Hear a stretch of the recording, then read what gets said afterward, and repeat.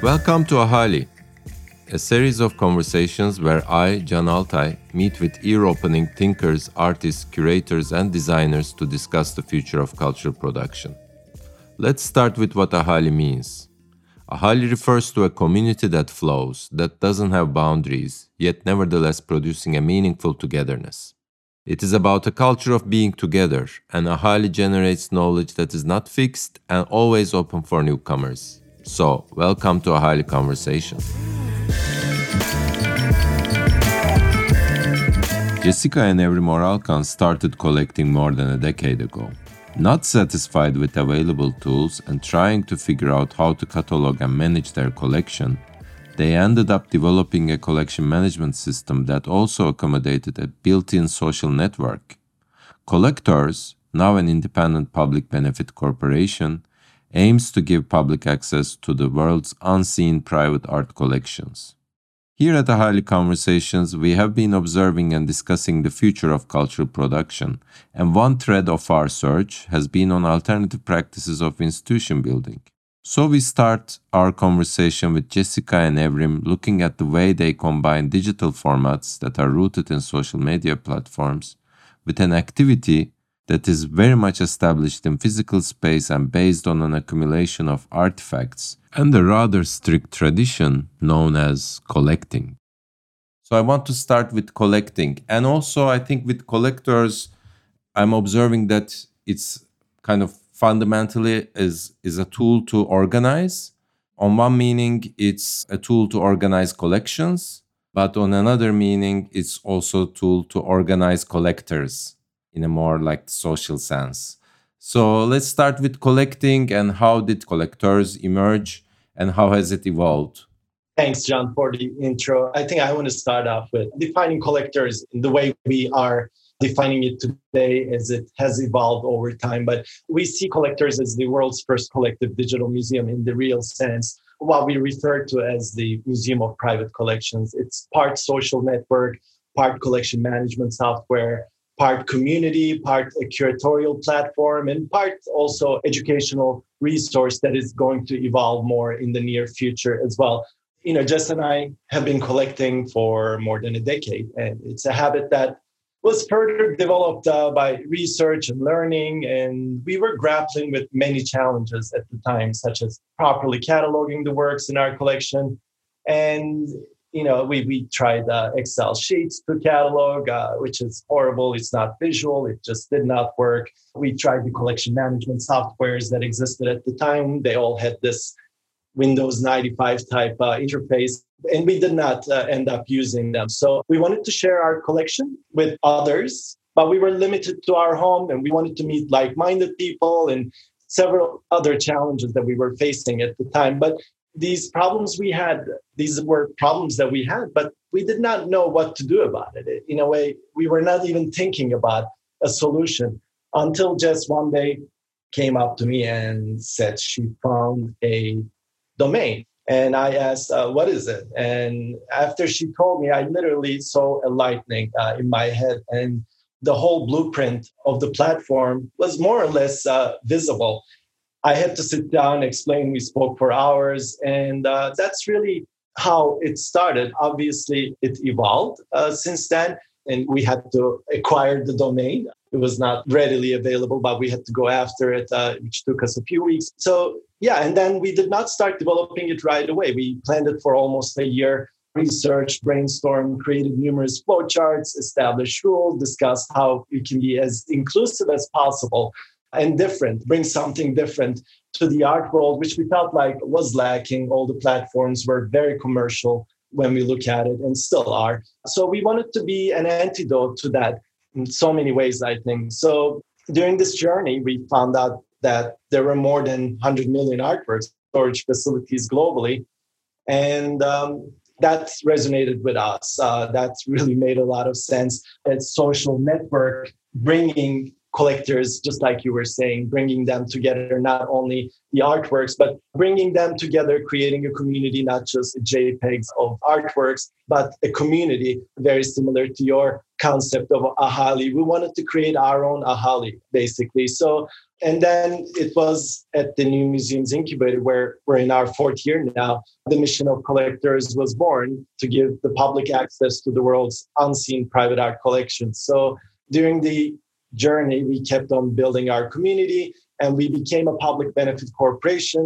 And, as far as I know, we are possibly, and I don't know of any others, we are the art world's first public benefit corporation.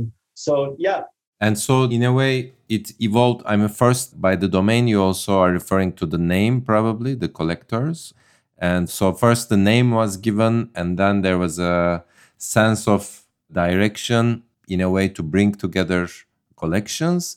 But really, it crystallizes with the New Museums Incubator, it seems like. And prior to that, did you have experience or know-how in building digital platforms or in the art context? No, we don't. No, I think, right when, I think it was around 2014 when we first came up with the idea of Collectors, Artsy was just, I think it's kind of in its infancy, like it had only been around for maybe a year, and Paddle8. And so these were like and Instagram too. And Instagram, it was just now like starting to catch on steam. So I think like just seeing how things evolve over time, seeing what's working, what's not working in the digital realm in terms of art.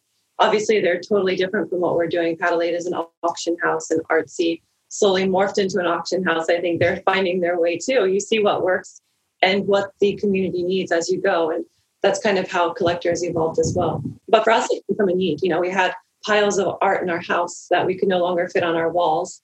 And we realized our third bedroom was full of art. Like people could no longer come over and stay to visit us anymore because it was just like piled with art. And we had no idea what was in there, So it came from a basic need as to like, we wanted a visual way to see what we had. And we realized other people must have the same need as well. But there is the second sense of organizing, the kind of socially organizing, also the collectors.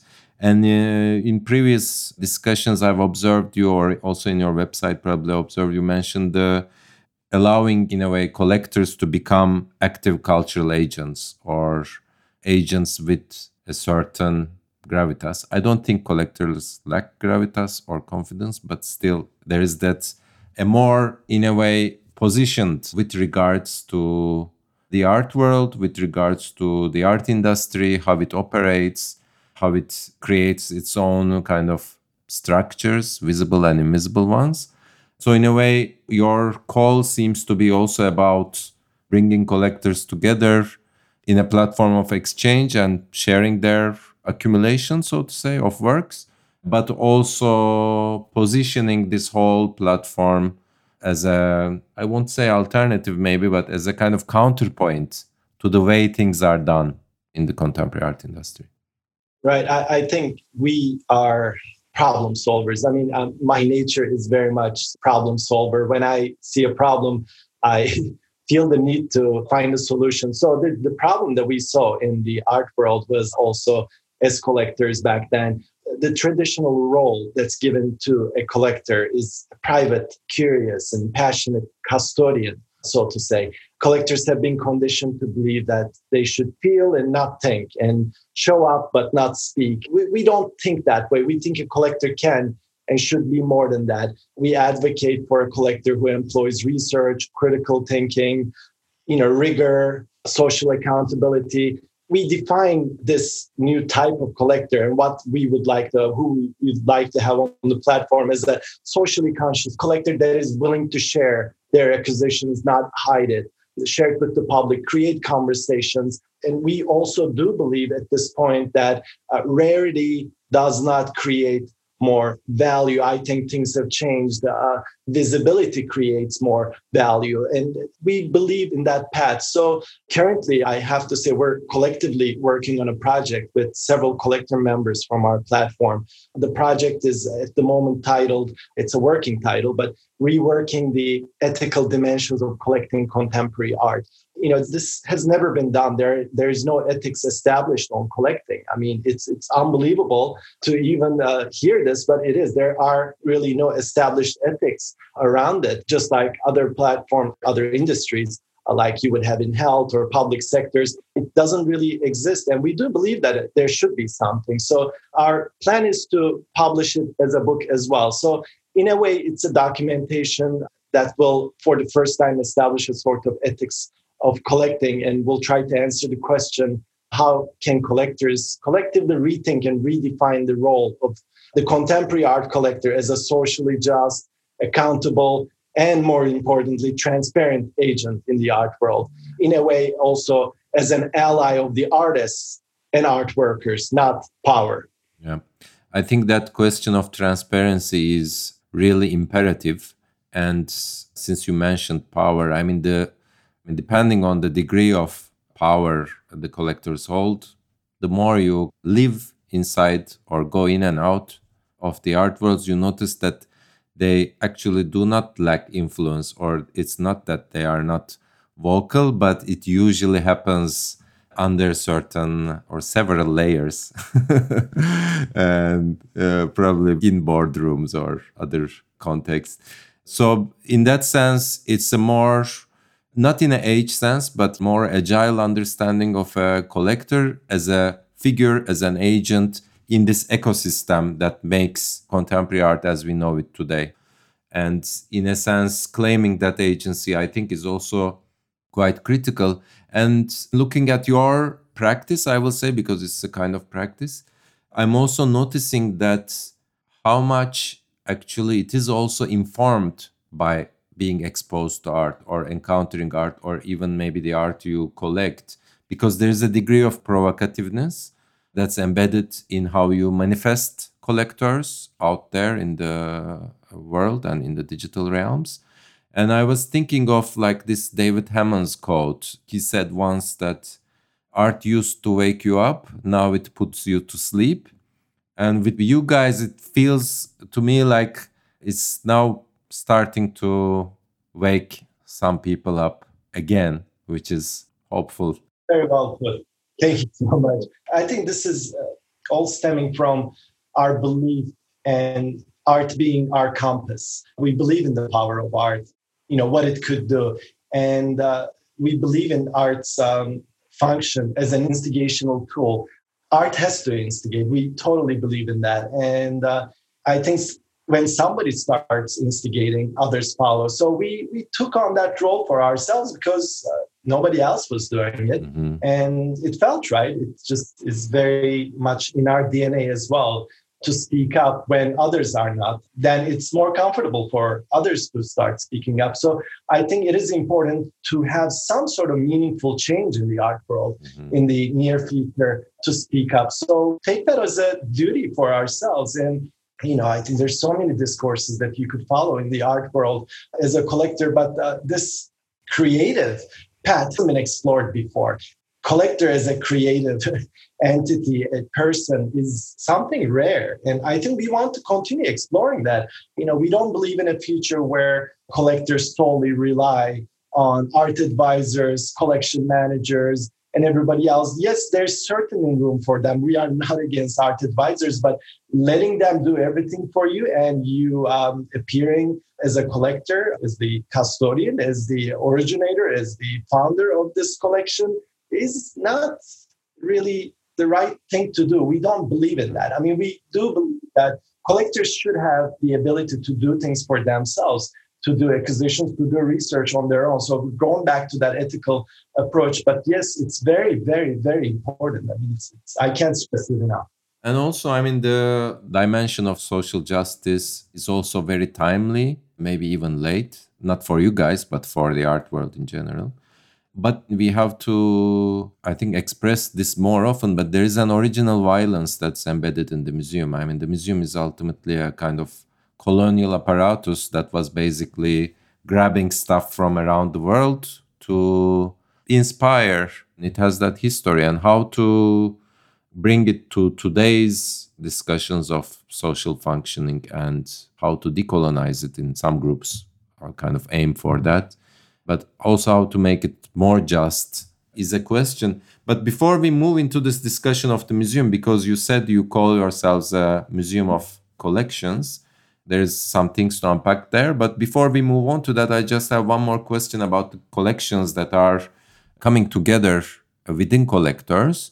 Do you collect data on how collections behave on these matters of concern, or is that something you are considering, or is not a matter of critical assessment, but more about first producing the knowledge around how to possibly deal with collecting more ethically, in your words?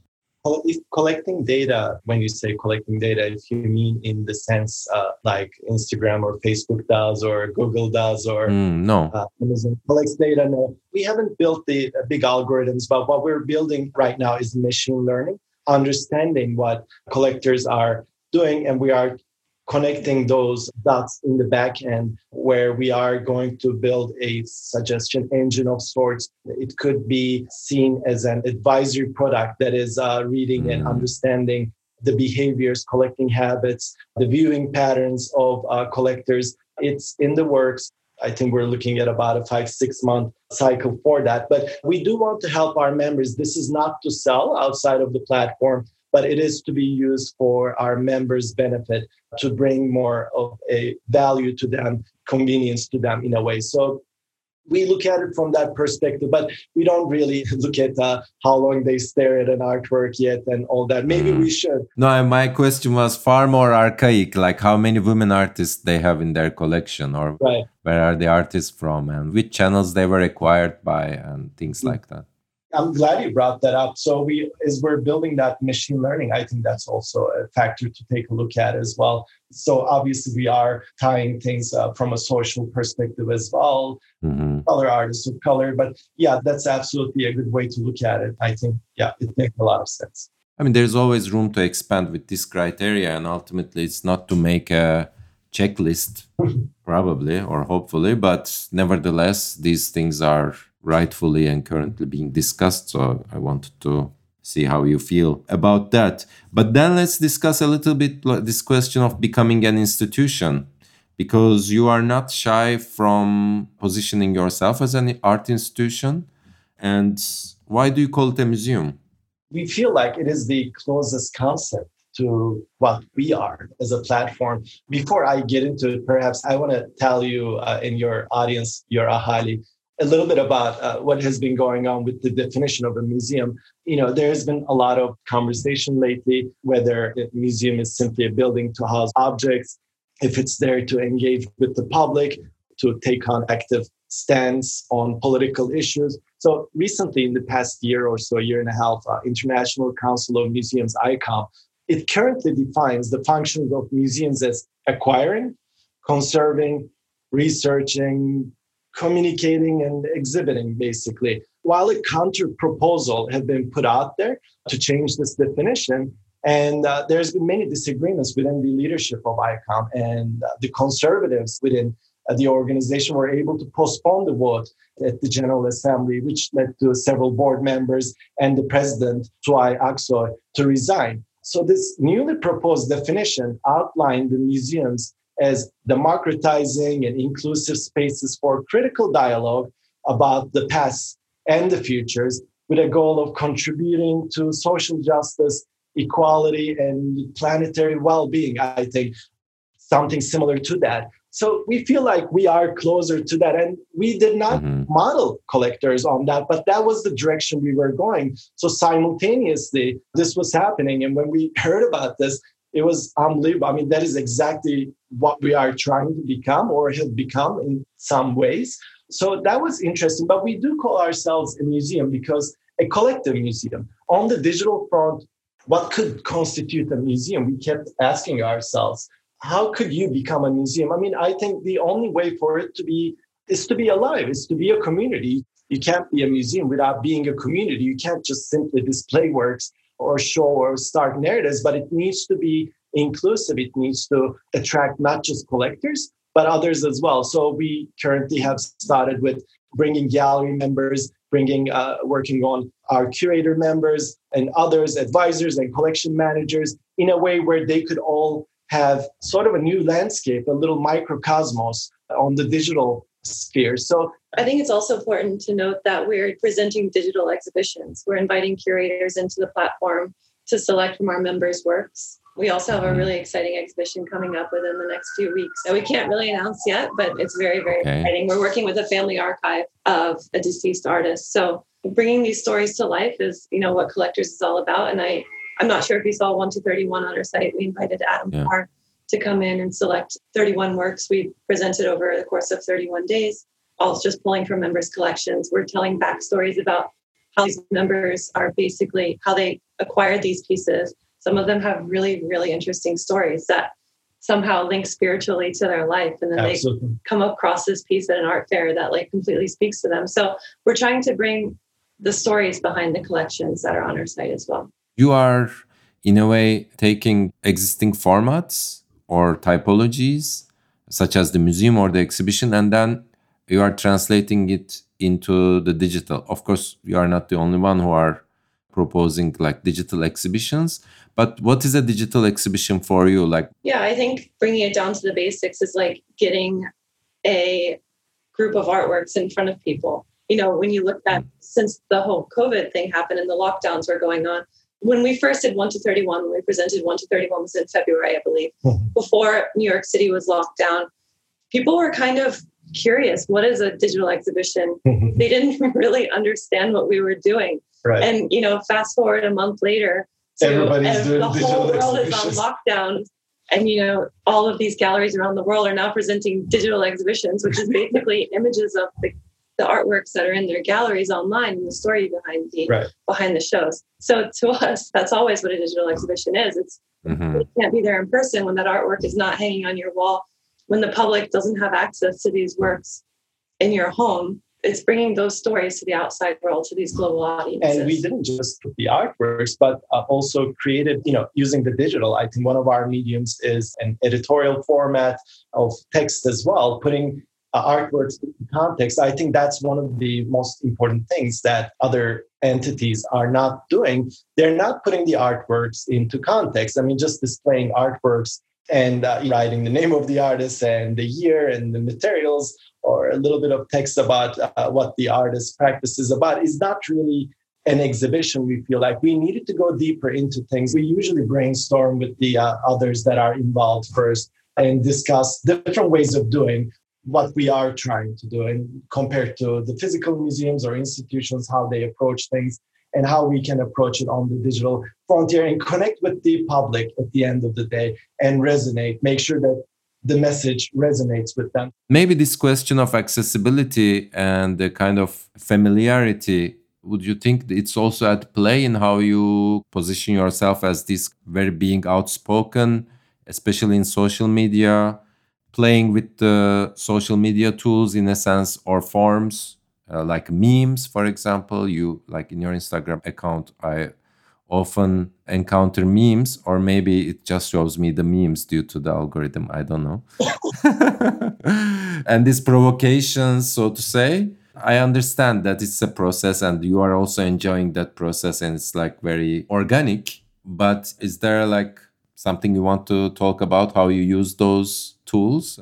I think we like to keep it fun, first of all. And we also like to keep in mind that we are not necessarily speaking to the 40, 50, 60 plus generation. We want to connect with the next generation. We want to influence them. We want to inspire them, because the real change is going to come from that. We saw that last year with the environmental activism all around the world, from our children also walking on the streets of New York. We want to connect with them, and their attention span is a lot shorter than ours. And we have to accept that at this point. So storytelling needs to be simplified. So that's kind of how we look at the use of memes. Yeah, I think social media overall is playful too. It's a different medium than, the collector's website. So we just try to be fun and dynamic and do something different, honestly. I feel like people are kind of tired of seeing the same stuff over and over again. So it's just coming from our own need to kind of try something different. And we've been posting on Instagram constantly since 2014. So it's time to change things up a little bit. No, it's fun. I enjoy them. And also the meme as a form is when I'm talking with, especially with students who are not coming from the art field, but I also teach in the design context. So especially with design students, whenever we are discussing contemporary art or a kind of cultural product and how to decode, so to say, a cultural product, I always give the example of a meme, because you need to have a sense of the code to be able to decode what you are facing. And the meme is like the perfect example for that. You need to catch some of the references to be able to process and get the joke. Ahali conversations are recorded together with participants who can join in the conversation with their questions. If you'd also like to take part in these live gatherings, visit ahali.space and send us a line via email. We continue our conversation with Jessica and Evrim Oralkan, founders of Collectors, with further questions from the participants. So, Collectors publicly states that it's to create a new breed of collector. Like, as you have also touched base, priorly also on this conversation, this socially conscious collector.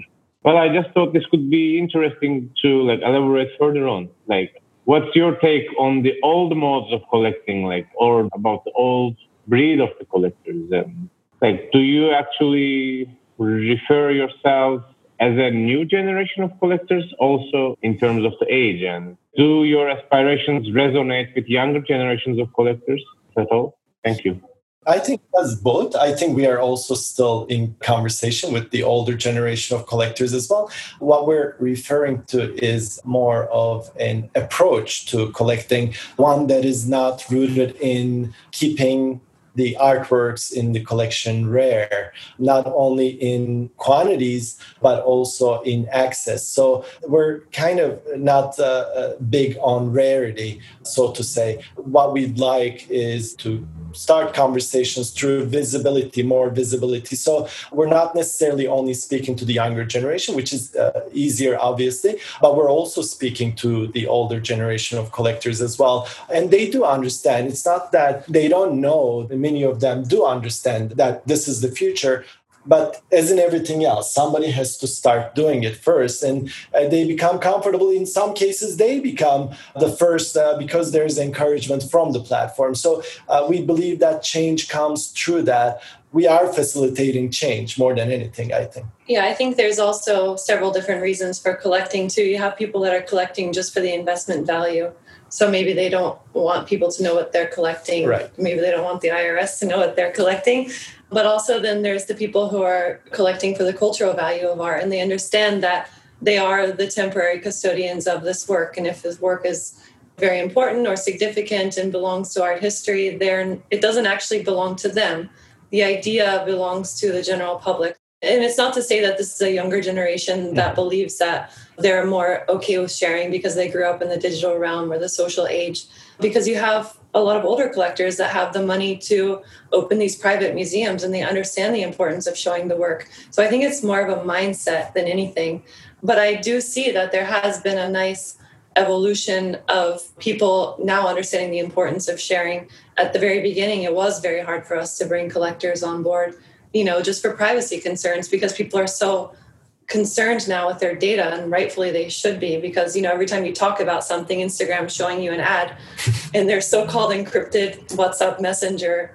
I'm getting ads for things that I spoke to somebody about. So people are very protective of their data. So that's why we also went about showing that we aren't in this for collecting data. We also have client-side encryption where none of the information even goes to our servers without being encrypted. So we can't even see it if we want to see it. So different things like this that we're instituting with our site to let people know that we're doing this for the cultural value of art and to spread this. Right. We're not after their data, which we believe most of the platforms out there are trying to. Data mining aspect of it, because that is the approach of VCs, the venture capitalists, the investors. That data, they're after the data, they're after the access to your camera, they're after the access to your location, they're after the access to your microphone, and they're after the access to your wealth in a way, right? We are not, and so we've established what just mentioned. It's, I think, very important to mention. We do have that client-side encryption on the platform, which is also referred to as zero-knowledge encryption. We don't have access to the private data of our members' information. So I think it speaks a lot, although we don't emphasize too much in our marketing materials or so. I think it speaks a lot. Blocking our access to that type of sensitive data and using a technology that is not ever being used in the art world. It's rarely used outside of our world. I became aware of this technology while I was reading Julian Assange's an older book from 2010, and how he was advocating for a future. And the future is only about this type of encryption. It is only going to come about from this perspective, extremely strong encryption. So we made sure that we integrate it on the platform. Yeah, I mean, that's very valid and interesting. I'm not directly related, but I had another question. And now that you mentioned the kind of responsibility towards members as well, how do you reconcile being, on the one hand, this membership-based service almost, and on the other hand, a public-facing entity, institution, or corporation, but with aiming for public benefit? How do you reconcile those two sides of the coin? We do have an editorial approach to things.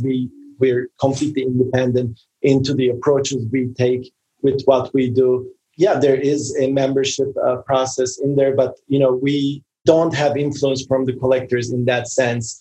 It's completely free to join the website. So if you're accepted and verified as a collector, we're not showing every collection that joins. We're vetting the community. So that's completely free to join. So anybody and everybody can apply on collectors to show their collection and share their collection. We offer paid plans solely for people who are using it more as like a real collection management solution. Maybe they need dual users. Maybe they need a collection manager to come in and manage their collection for them. So we offer different levels, but the basis is free. Anybody can join for free. You are both very inventive, on trying new things. Although, when I looked at the way that you have built the Kickstarter campaign, there are bonus artworks, shouts outs on IG, ads on the magazine, lunches, and etc. So these are all very conventional fundraising methods. But do you imagine any out-of-the-box strategies to finance this self-organized entity? Do you have any new perspectives to generate revenue for a corporation in the service of public? Right. So first of all, I think Kickstarter is a major challenge, begging for money in a way. Fundraising is very, very difficult. I think Kickstarter was a trend that was wildly popular for a long time, but it is very difficult to raise funds, especially on the cultural front. And we're not the only ones. A lot of people, a lot of companies go through that. So it was a challenging time. But, I think it's important to note here that we are not a nonprofit, right? We are trying to build revenue models. Otherwise, our business model would be, if we were a nonprofit, would be the same as the museums that exist to literally fundraise. So we specifically did not want to be there. And our experience with fundraising was such as well. We never want to find ourselves in a place where we want to raise funds through a mean like Kickstarter. So yes, we are working on many different revenue models. Blockchain is one of them, while creating a benefit to the originators, as we discussed, and benefiting ourselves as well, but in small percentages. So I think there are many different models. We are also building a social economy in the platform where art advisors will be available to answer questions on a per minute base for collectors who are going to have questions, and collection managers who are also going to provide services through direct access to collections. So we have finished the coding of these parts. Now we need to finish up. But yeah, we're approaching those. But, we have built a platform, a community that is very, very difficult to build. It took us many years. So now we do have this community that is growing. Now it is our task to connect these dots, create more interaction, connect people to each other, allow people to help each other, create advisory environment for collector to collector, advisor to collector, collection manager to collector, curator to collector, and provide benefits for them on the digital front. I mean, curators are having a difficult financial time. A lot of people are. So we feel like it is our duty to do that. We also feel like galleries, especially small to medium-sized galleries, are having a major challenge when the artists that they promote the careers of jump ships to blue chip galleries. They lose all that they have invested in a decade almost. So we do understand those, and everything that we do, we will be doing in terms of revenue models are going to be engineered in a way that benefits those that are having those problems that we feel like are doing the right thing or are important for the art ecosystem, and also taking a small percentage of those while we're doing good. So that is really important to us. But there's an approach with collectors, and it's very, very clear. We're very strict about this. We don't find where we can make money, but rather we focus on doing the right thing. Thank you so much, Jessica, Evrim. Really great to host you. Sarp, thank you so much for your questions as well. Questions, both of you. I think it's really, it's so fresh to hear questions with that other than, just a simple surface question. So it's really nice to approach things in a methodical way. So thank you so much. And, John, I admire your practice as well. It's a very special one. So yeah, it was a great pleasure for us to be here as your guest. So thank you again. Thank you so much. Yeah, thank you. Thank you for listening. Jessica and Evrim Oralkan raised some serious questions about not only the future of collecting art, but also on the state of the art industry and its institutions as a whole. Their response, as manifested in Collectors, is to propose alternatives of how artworks are kept and shown, and to secure a critical role for the collector as an agent of change in the art world. You can see how they do it by visiting collectors.com or checking their sometimes hilarious Instagram account. I'll end with a reminder that the recognition of all actors involved in how art gets made, shown, and maintained is imperative, and I hope that extends to even more powerless agents that make cultural production possible. I want to thank you for joining Ahali. Make sure to check out our episode notes to find out more about the works we discussed in this episode. You can also visit us at ahali.space, and please feel free to get in touch if you'd like to join our live gatherings and Q&A sessions with our guests. Hope to see you next time.